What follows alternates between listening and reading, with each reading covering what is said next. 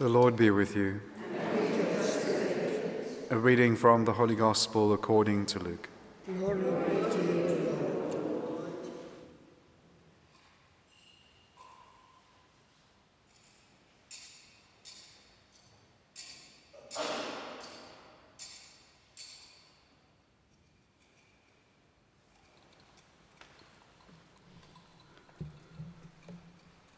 The parents of Jesus went to Jerusalem every year at the feast of Passover.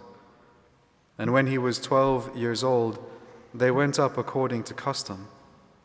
And when the feast was ended, as they were returning, the boy Jesus stayed behind in Jerusalem. His parents did not know it, but supposing him to be in the company, they went a day's journey. And they sought him among their kinsfolk and acquaintances. And when they did not find him, they returned to Jerusalem seeking him. After 3 days they found him in the temple, sitting among the teachers, listening to them and asking them questions. And all who heard him were amazed at his understanding and his answers. And when they saw him, they were astonished. And his mother said to him, "Son, why have you treated us so? Behold, your father and I have been looking for you anxiously." And he said to them, "How is it that you sought me? Did you not know that I must be in my Father's house?" And they did not understand the saying which he spoke to them. And he went down with them and came to Nazareth and was obedient to them. The Gospel of the Lord.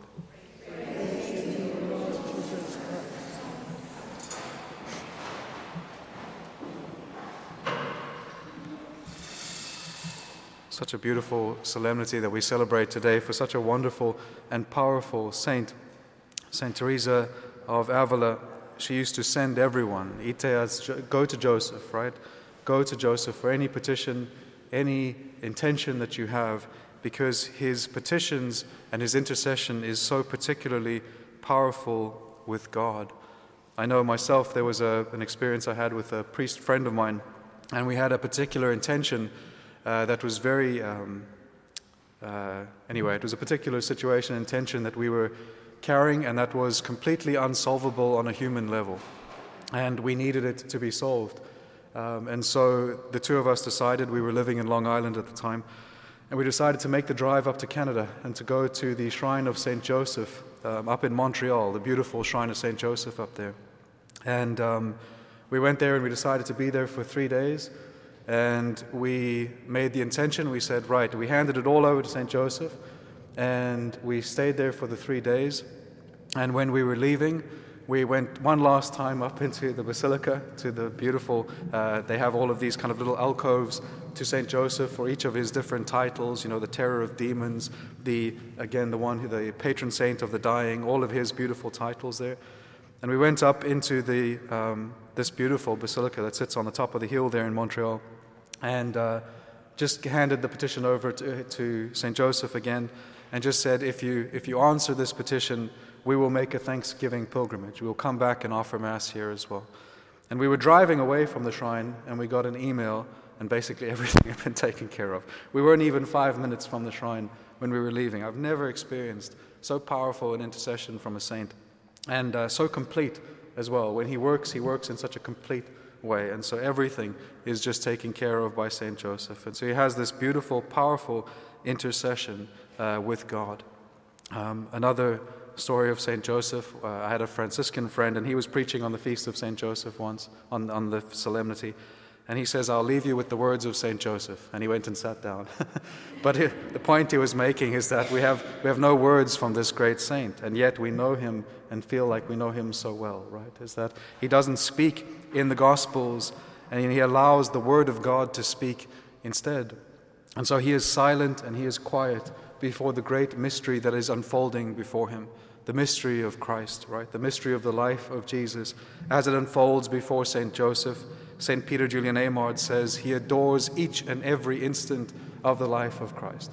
He endures each and every mystery that unfolds before his eyes. And so he teaches us as well how to be adorers of Jesus. how to adore him in silence, in humility, and to be open to all the beautiful mysteries of his life. But also is that he is the strength of God, if you will, present to Christ. He is this kind of like overshadowing protection of the Christ child and his mother that the Heavenly Father places over this beautiful mystery. The mystery of his beloved Son and also of his Son's mother. And he entrusts these two precious gems of his heart to one whom he knows will take care of them in the right way. And so he gives what is most precious to him. The Heavenly Father gives what is most precious to him to the care of Saint Joseph. And that should tell us everything that we need to know about this beautiful saint. And we can see that he is this kind of protection. And as they are going up in the Gospel today to Jerusalem for the feast of Passover, as was their custom, we can kind of enter into a little bit that scene. We know that at this time, the amount of Jews that would have been coming up for the feast of Passover numbered between 2 to 4 million, right? So if you can imagine that many people gathering in Jerusalem. And so what they would do is from all the different regions that they were coming, they would travel in these caravans. Galilee being one of the most densely populated areas in all of that, in all of where the Jews were living. And so there would have been thousands of people coming from Galilee, making up these huge caravans that would travel all the way down to come to Jerusalem. And they would travel together in these caravans because they would have to pass through the Samaritan areas, right? So it was in a certain sense for their protection and their defense. But you can understand then why they would have these kind of plans for leaving, is that, okay, all of the caravan will meet up and leave after the feast. And so you can understand how they could have missed Jesus in the beginning, assuming that he is just a part of this great throng that is leaving from Jerusalem, that he is with them on the journey. But then eventually it comes to that evening and they realize he's not there, because again, he probably would have come to seek them out at that time of day. And they know that he's not there, and so they go looking for him anxiously. And they look for him first amongst all of their acquaintances and their kinsfolk, and they do not find him. And so you can imagine what is setting in to their souls, right? The anxiety, the panic, what has happened to Jesus. And you can imagine in particular for Saint Joseph, the one who was supposed to protect Jesus. Now the Christ child, the boy, is lost, right? And so you can imagine what sets into his own soul. What was his mission? He seems, or he might think, that he has failed. And so they anxiously seek after Christ, diligently looking for the Christ child. And after 3 days, imagine being a parent and not finding your child for 3 days and not knowing where they are, right? And not knowing if you're getting any closer to finding them or if you're simply moving further away. Has he been taken by another caravan? Has he gone off? What has happened to him? And so all of this anxiety is settling into their hearts, and all of this frustration, if you will, at not being able to find him. And then they find him sitting in the temple among the teachers. And so, as I've said before, Dante gives this as an example of what it is to have the virtue of meekness. Virtue of meekness is that they do not give free rein to their anger or to their frustration, but they simply ask a question because they do not understand why he has done this. And meekness is exactly that. It is the reliance on divine authority to deliver us from sufferings and trials, relying on divine strength and not giving free rein to our own strength and our own anger. I was talking to my brother recently, and he was mentioning that he had looked up the virtue of meekness and he had kind of looked for the different uses of that word. And one of the ways in which it's used is that during war times, in the olden days when they would use horses in war, is that before you could use a horse in war, it had to be meeked. It had to be meeked.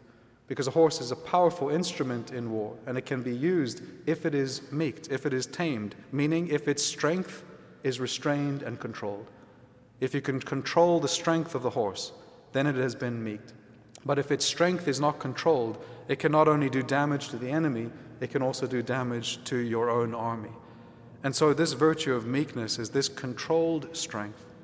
And that's what we see in particular, I think, in Saint Joseph. So powerful and so mighty, and yet also so controlled, so ordered in his own interior. And so he is silent before this mystery, trying to understand the one whom he knows to be God. Why has he acted in this way? And that's a beautiful disposition before all of the mysteries of the life of Jesus. To come and to approach them with that same disposition, even when they might be in a certain sense troubling to us. Why does the Lord do this in my own life? Why does He act in this way? But we ask these questions, controlling ourselves, but opening ourselves to understanding His actions. And the Lord is sitting amongst all of these teachers. At this time, at the Feast of Passover, we know that this would have collected all of the greatest teachers from all of where the Israelites were dispersed. And so they would all come together in the temple and they would discuss the scriptures. And you can see the Lord, how He had maybe just kind of squeezed His way in there, right? And sat in their midst. And then all of a sudden, in the midst of all of their talking and discussing amongst themselves, you can imagine the Lord begins to ask questions and to speak. And slowly you can imagine how all of them might have been slowly turned towards this young child, maybe fascinated by one of the questions that he asks, and then begins to ask him questions, and then becomes more and more amazed. What the Lord is doing here in the temple is He is revealing the divine mind that is present in their midst, God Himself. And so He holds all of these teachers in the temple in an awe. They are amazed at Him. They are amazed at the wisdom that is there in their midst. And so they continue to ask Him questions and to discuss with Him and to receive understanding. And this is what the Lord desires to do. And so He desires to be in His Father's house. And this is beautiful for all of us, because the mystery that was given to and entrusted to St. Joseph is entrusted to each one of us. We are all called to become a place where Christ dwells. At the end of this mystery, He goes and He dwells with them. He lives with them. But this is also what He desires for each of us. We are all temples of the Holy Spirit, houses, if you will, of God, where God desires to dwell. The Lord desires to dwell in us. The mystery and the beautiful gifts that He entrusted to St. Joseph, He also entrusts to us in a very real and true way. The same Christ child that lay in the arms of St. Joseph in Bethlehem is entrusted to us in Holy Communion. And we can learn from this great saint. How should we respond to so great a gift? How should we adore this great mystery that is given to us? How should we protect and defend it? And how should we give our lives over to the care of Jesus Christ? Amen.